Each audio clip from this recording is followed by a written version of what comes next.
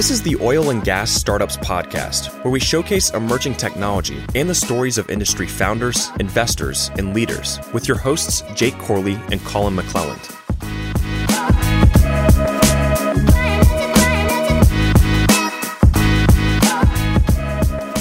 What's going on, Digital Wildcatters? Welcome to another week of the Oil and Gas Startups Podcast.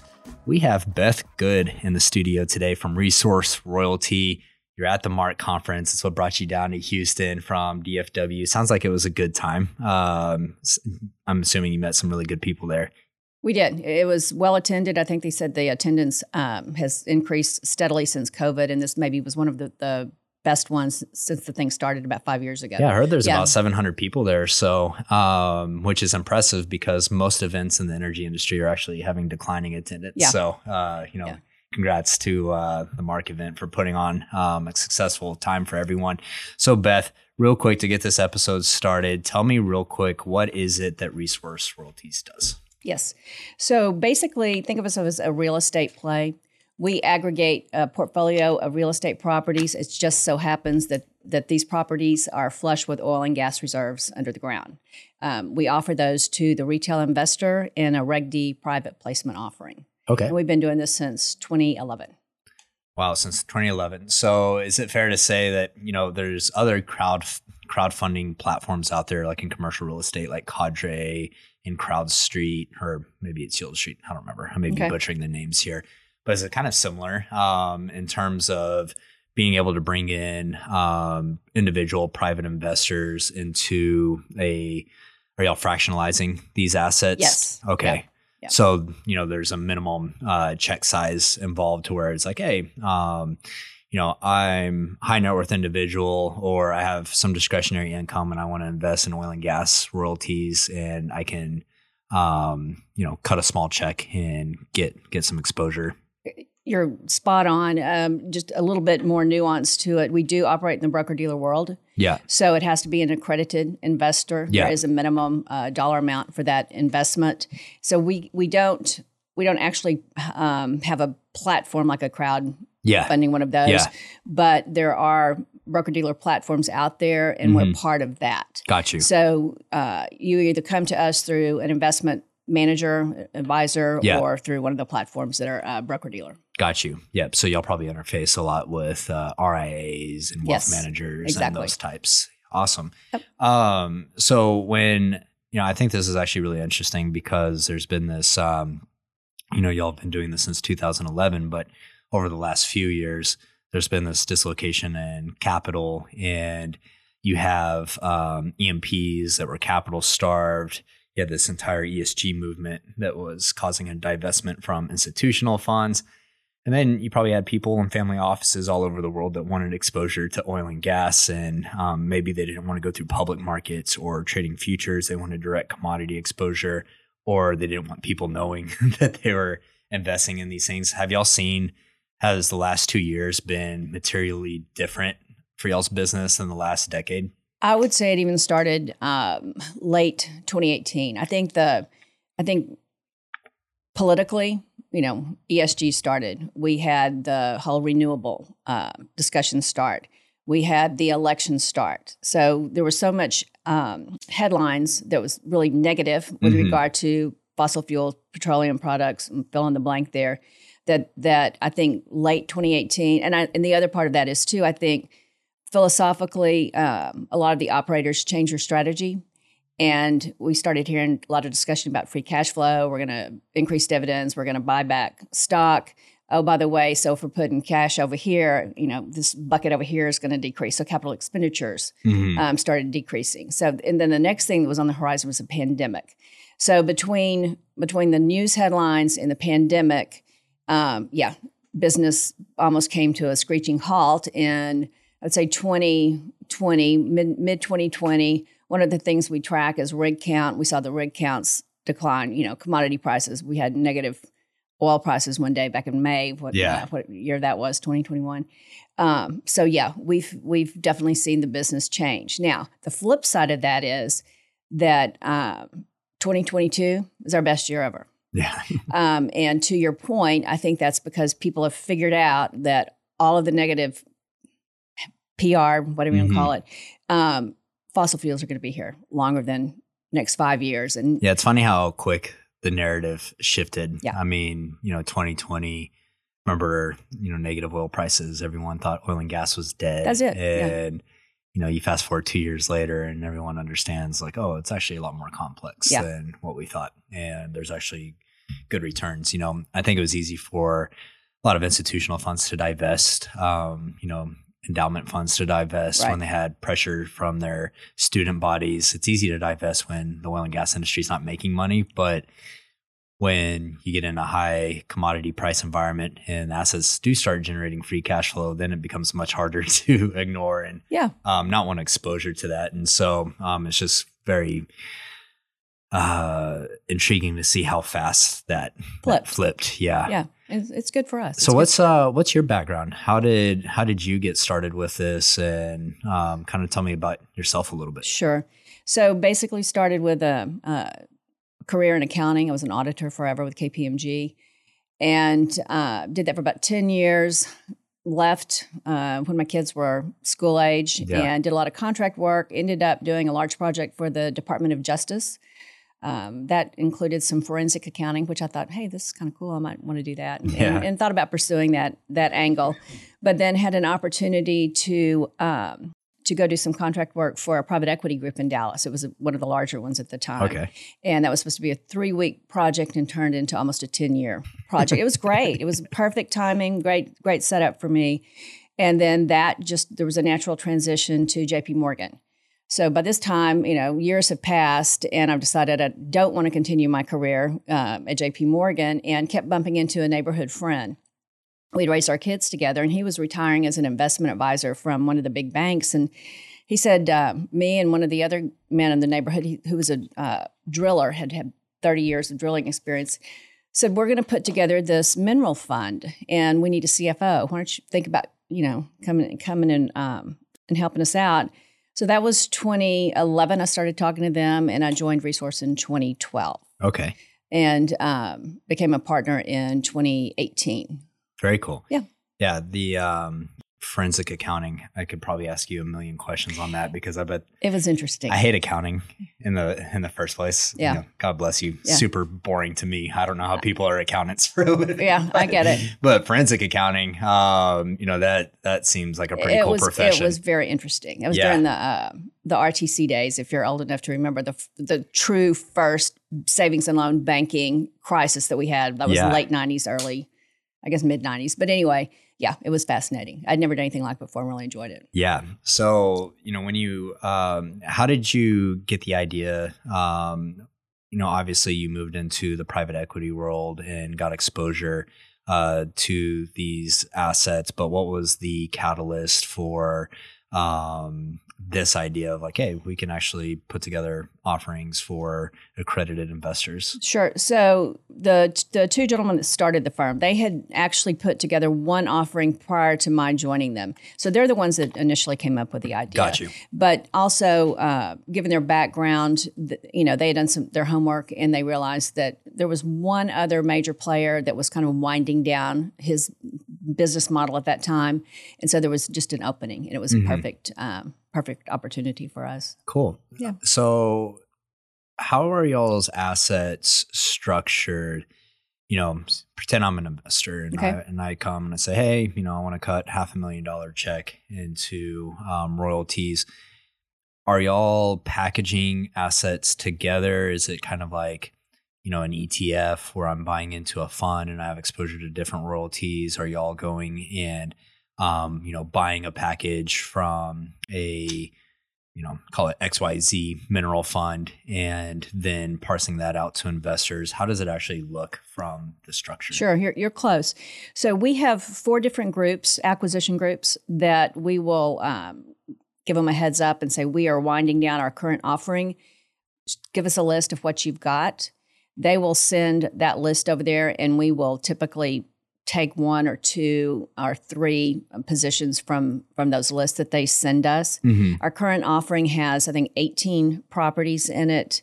37 wells are producing, 10 plus filings, ducks, that kind of thing. Yeah. So we have a definite model that we try to follow from offering to offering, just because it's working right now. We have to adjust and pivot, given fluctuations in commodity prices and basins. But we try to be goal oriented, and the goal is to return 8 to 10% cash on cash to an investor. Yeah. And then go ahead. Okay. And then the other part of that is it's direct title. So our offerings are also 1031 compliant, and I don't know if you're familiar with that. So you can do some 1031 exchanges from exactly. other. So you can sell bricks and mortar in 1031 into minerals. Does it have to be like kind, or if I sold an apartment building, can I 1031 exchange into minerals? Yes, because you're coming out of deeded real estate into deeded real estate. Interesting. Yeah. And you can come out of minerals and go into minerals. Yeah. So we're a good solution for somebody who's invested in, say, a DST, a multifamily project, and they come out and they want to defer that gain. Mm-hmm. We often will take the cash position of their gain. Okay. We have no debt, so that satisfies that piece of the 1031 puzzle. That's interesting. Yeah, when you look at oil and gas, I mean, there's a lot of similarities with just regular commercial real estate and a lot of overlap. And I've actually seen this on Twitter. I have a lot of friends in commercial real estate, and they really like the idea of investing in oil and gas. The problem is that if they were to go do that on their own, they don't have the technical expertise to evaluate an asset or really know what they're getting into, which kind of leads me to a next question. Do y'all provide any type of due diligence or analytical information to investors to kind of get over that education hump? If you have a family office or a wealth manager come to you and say, we want to invest, I mean, what do y'all really provide them? So because we operate the broker-dealer network, which is under the FINRA umbrella, FINRA is a subset of the SEC. Yeah. We do have a lot of due diligence that we have to comply with in order for us to get on a specific broker-dealer platform. Yeah. We also have to have an independent third-party review, and there's a group in Nebraska that they're the gold standard for the oil and gas and real estate as well. Yeah. Third-party review. So we have a petroleum engineer that is not on staff, but we contract with the same guy that we've been using for years. He gets the list of the portfolio properties we're looking at. He does the reserve report on it. So we can get as granular as an investor wants to the information they want to have. Check stubs, all that kind of stuff. I'm not jealous at all that y'all are, FINRA regulated as somewhat. I'm always thankful for our business is that we don't have to deal with broker-dealer compliance, because it's definitely, it's pretty burdensome. And it is burdensome. I think we've got it down to fine art now. Yeah. So after, 12 years, we've you learn over a decade, huh? Exactly. So what is, are the minimum investments, do they vary based on the deal, or is it, how does that work? For the retail investor? Yeah. Yeah. It comes down to the FINRA guidelines. To be an accredited investor, 1, 2, 3 boxes you have to check. Yeah. But the minimum investment is $100,000. Okay, got you. And so, accredited investor, I may butcher this a little bit, but have a net worth of $250,000 minus your home. Or I actually think the net worth's a little higher than that. But yeah, I think it's $1 million. Yeah, you have to have $250,000 in income, right? I believe. Sorry, told you I'd butcher it. That's okay. I prefaced it with that. So how do I'm really interested in these types of models, because I actually do think that they solve a pretty big pain point where you have dislocation in capital markets, where you have high net worth individuals, wealth managers, family offices around the world that want to own oil and gas. You have oil and gas companies that want to access capital. You have mineral funds that are looking for liquidity. What have been the challenges for y'all in terms of, these types of businesses probably have challenges in terms of distribution. How do you go attract investors to the business? How do you go make sure that you're getting the best deals? I'd love to hear, from your point of view, what's been the most challenging thing for y'all in building this model? Both of what you just said. Which is a very fair answer. I was like, both of those things are hard things to do. One's attracting the investor because, one of the reasons that I think we've had success in doing this is I think there's two really barriers to entry for John Q. Public on the street. One is awareness, and then the other is access. Yeah. I've heard one story this weekend, and I think it's just urban myth, that some man bought some minerals a couple of years ago off of eBay, happened to be in the Permian Basin, he's making a killing. I have absolutely no idea if that's true or not. It sounds like a good story, though. But if I have money I want to invest, I'm probably not going to go on eBay and buy minerals, right? Yeah. I'm going to go to somebody who has demonstrated that they have a working knowledge of the asset. Yeah. So I think we do a very good job in educating the investor. We try to keep it simple because really and truly it's pretty basic. You're like I said, you're buying real estate. It just so happens that the oil and gas reserves are under the ground. When those are extracted by somebody else doing the drilling, then you're going to get paid royalty. Yeah. It's mailbox money. Yeah. Okay. It's actually the true. I don't know if there's a more true definition of mailbox money than minerals. Yeah. Even you look at commercial real estate, it's not mailbox money. There's a lot of operational costs that go towards that, but minerals are true. Hey, put money in and hopefully get money just sent to you on a monthly or quarterly basis. And you mentioned operational costs. There are none. I mean, if you're the mineral owner, you're never going to drill. You don't have to make any operational decisions, which some people may say, well, that's a negative because I want a little bit more control, but that's just the way it is with minerals. The other thing that we offer an investor is a management of the properties. Once they come in as an investor, then we will work with the operators to get everything titled in their name, check their ownership interest, make sure they're getting paid correctly. Yeah. All the back office stuff is pretty burdensome. It is.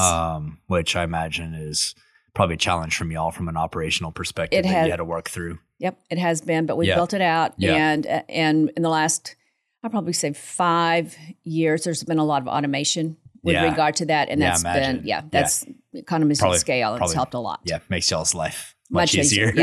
Yeah, thank goodness. Yeah, I bet. On that note, if investors, they make a placement, how often do they get paid out distributions? Is that on a quarterly basis? We do it quarterly. Okay, that's what I figured. So we receive their checks directly into our office every month, obviously. Yeah. And then we will aggregate those. Yeah. And there's a small management fee that we charge. We'll deduct that from the quarterly distribution. Yeah. And then they'll get 4 distributions. Yeah.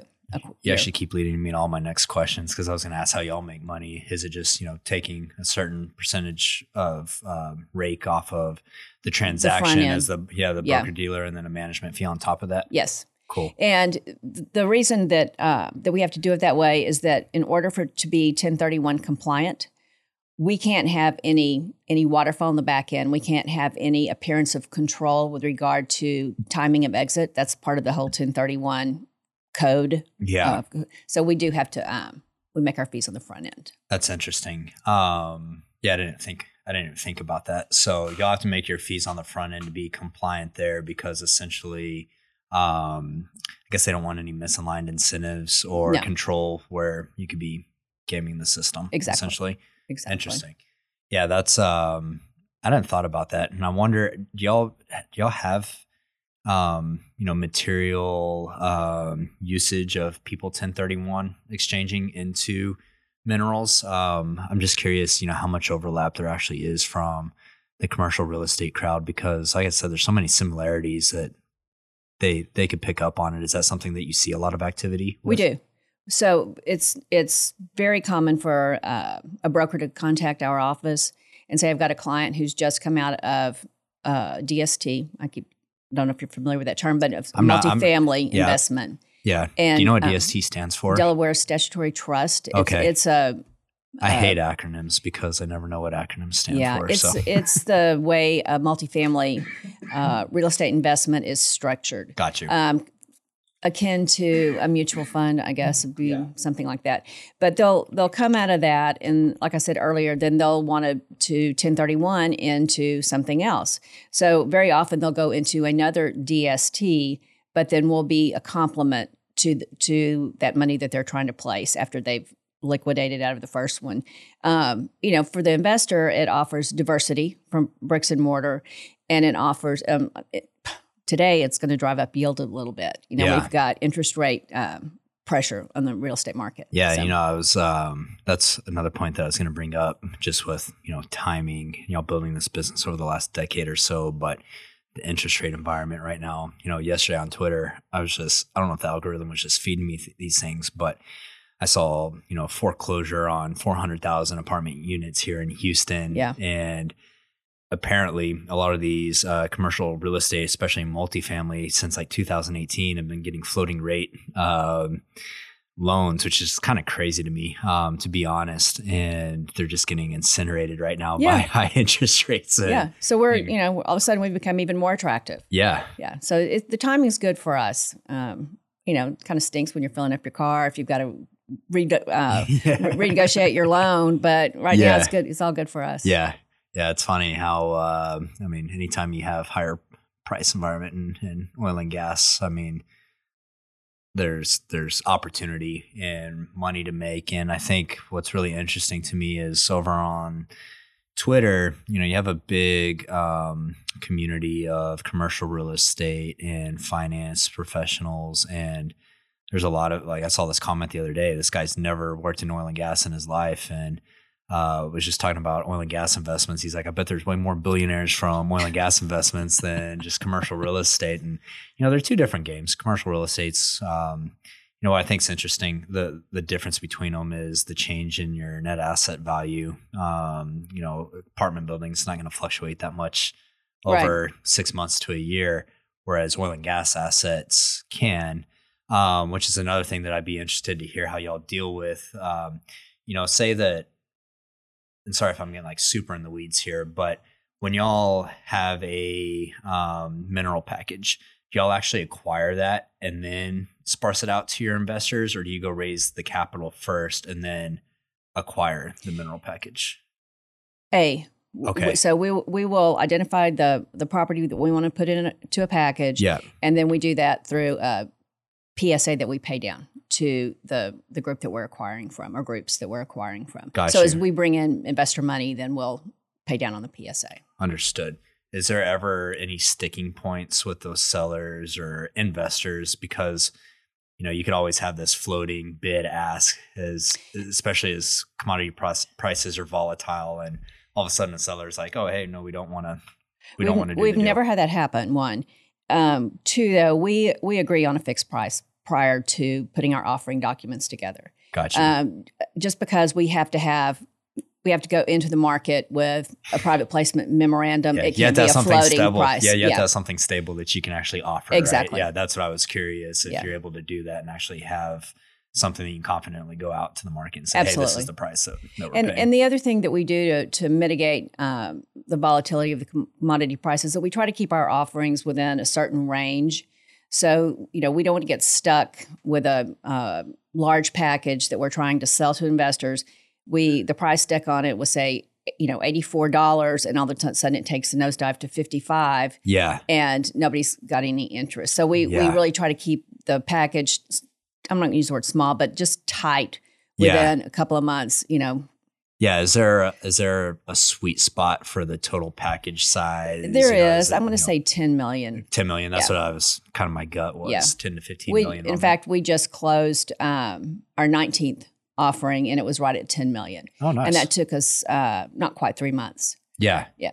Yeah. That seems like a pretty good spot in the market, because if you went and did, $50 million or $100 million offering, obviously just more work to do that. And sucks if you go get 30 million of it, but you don't close out the rest of it, right? Yeah. So you want to make sure you're doing deals that you I guess this is real wood, but this is real wood. This is actually reclaimed bowling alley wood here. Oh, very cool. Okay.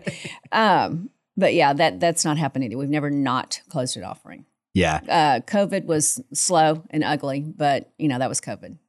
There's not too many companies or people out there that say COVID weren't ugly and slow, unless you're one of these tech companies that just boosted in valuations, but they're feeling it now. Yeah. So they're getting their payback right now. Yeah. I think it's really just interesting to see we talked about the cultural dynamic in terms of sentiment and narrative around the industry. But, the last 2 years are just kind of like, it almost seems like it wasn't reality, right? I mean, just with everything that happened. And,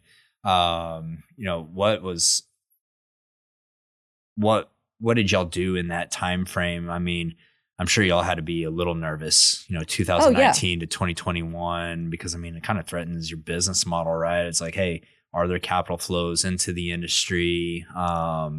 What was y'all's mindset during that time and just operating the business and surviving? Honestly, we're just glad to keep the doors open. 2019, late 2019, going into 2020, as I said when we first started talking, and we had, I call it the psychology of fossil fuels, right? With the political headwinds and ESG and Greta and all that. So then add COVID on top of that. We did have a large offering. Fundraising just came to a halt. Yeah, I imagine. Fortunately, we were working with groups that, they got it. Mm-hmm. They wanted to get that package sold. So we were able to get a little bit of flexibility on those PSAs and close out the offering, and the investors in those that particular offering, they're doing quite well now. And then we learned, that's when we decided let's make our offerings about $10 million, try to work within a range, in that price deck that'll hopefully hold up during that offering period. I think on the other side of the market, you probably also saw like deals were gridlocked too, because no one wants to sell their deals when it's a clear bottom. They're like, oh, we're not going to sell when there's $20 oil. Yeah. And so they know that, hey, everyone knows that the industry is cyclical, right? So they're like, I'll just wait. But hold on. Yeah. So when there's a clear bottom like that, I imagine that deals are just hard to come by too, and pry away from people. So exactly. Yeah. That's what, it's funny because for our business, there's two industries that really got wrecked by COVID: oil and gas and media. And so if you're in a media and oil and gas company, you got wrecked. And so we did too. And it's all about just surviving, but you learn a lot of things in those times too, right? And I think that that's where the best businesses are built, are in downturns. And it allows you to like really learn about your business. Just like there, you're like, hey, our takeaway was we have an optimal deal size that we're going to focus on, and that allows you to become more efficient and optimize. I'd love to hear a little bit about the back office operations, because I just imagine, it's funny. You talked about like the control thing, and people are like, oh no, I want control. I went and bought some oil wells in 2018 because I always had this dream of becoming the biggest oil man out of Texas. And then I realized like very quickly that I hated operating oil and gas wells, and that my skill set wasn't a great value add to that business model. But when you have minerals, and this may be a little bit different since it's minerals and not non-operated assets, which I'm assuming y'all don't do any non-operated working interests, and so really you only have one direction of payments, and it's just distributions. You don't have any cash calls or anything like that. But I'm sure the accounting is still a beast to kind of wrap your head around, just having that many fractionalized investors and checks going out. It's the volume. Yeah. Right now we're at 650 and counting investors. Nice. So we get a check in the name of every investor for not every well, but from the operator, right? Yeah. Maybe a number of wells on that particular check.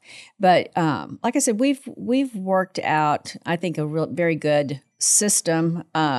I'm lucky in that I've got an individual who she started out as a landman, and then ended her career prior to joining Resource as a division order analyst at XTO. Okay. So she's got land knowledge, she's got title knowledge, and she's got that. She can speak division order analyst which I don't, and I don't want to. That's the intersection of skill set that y'all need to run the back office. Exactly. Yeah. So as long as we've got people in the office like that, plus then I've got CPAs working for us too. So it's a nice combination, and we can turn things around pretty quickly. Yeah, I was going to say your background in accounting is very much applicable to running the operations. Yeah, absolutely. Yeah, that's awesome that y'all have 650 investors. What's y'all's plan? What's y'all's vision moving forward? What type of investors? Is there an ideal persona that y'all like working with, or are you just like, hey, whoever wants to cut a check. It's interesting. It's since we've been doing this since 2011, it's been across the board.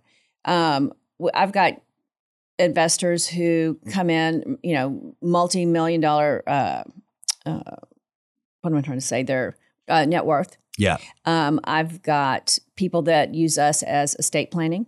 Yeah.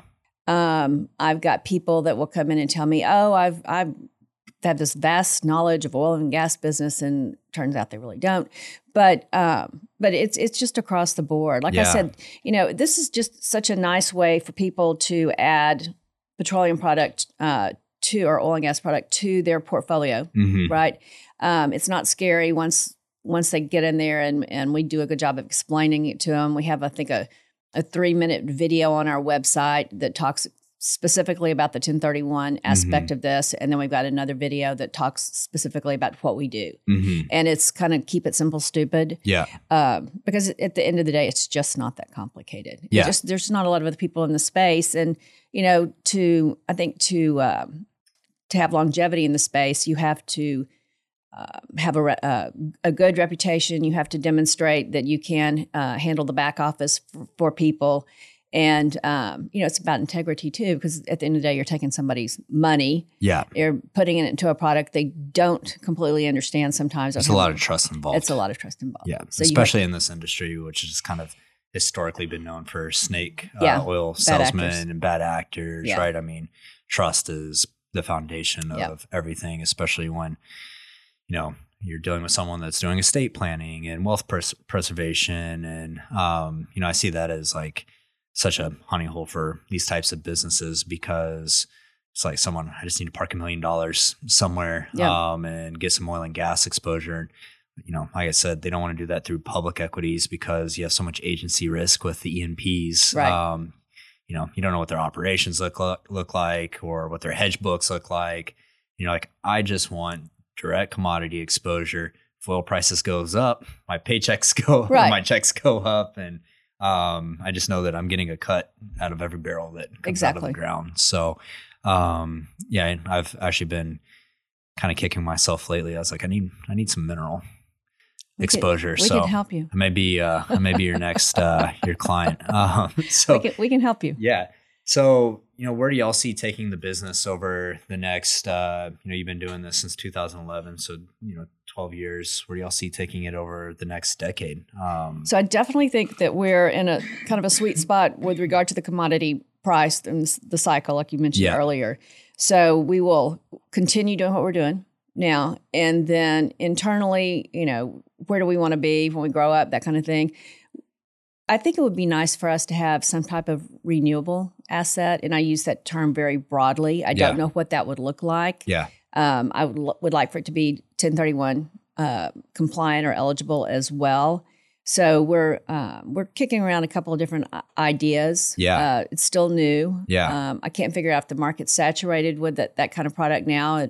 I don't know where it is, But I think that would be a nice compliment because, again, at the end of the day, this is fossil fuels, right? So we still get a lot of people say, well, man, if you just had wind or solar or fill in the blank. Another one thing that I'm super interested in is pore space for CO2 injection. I think that I've been joking around on Twitter with people. I'm like, hey, how do we start up a pore space fund? But I went to a lunch last week where there was a gentleman. He may be kind of the expert in the United States right now. I can't remember his name off the top of my head, but his whole presentation was on CO2. Yeah, I did storage. a podcast that's actually coming out this week.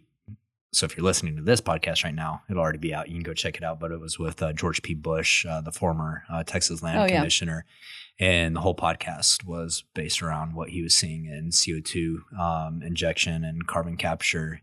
And that was one of the things that we talked about is like super interested in pore space because it's the same exact play as minerals essentially where, hey, if they're injecting in your pore space, you're getting paid out for that. And so, one thing I love about the oil and gas business and carbon sequestration is that it's just this closed loop that, in minerals over here, you get paid for the oil and then on pore space over here and get paid for injecting back into the ground. Well, we walked away from the lunch, thinking this is something we definitely need to explore. Yeah. Yeah, absolutely. To be continued. To be continued. Yep. We'll get you on the show here in a couple of years and we'll get an update and see if y'all have moved into those adjacent energy verticals. So if someone's listening to the show and they're interested in investing in minerals, where can they find y'all? Okay. Website's resourceroyaltyllc.com.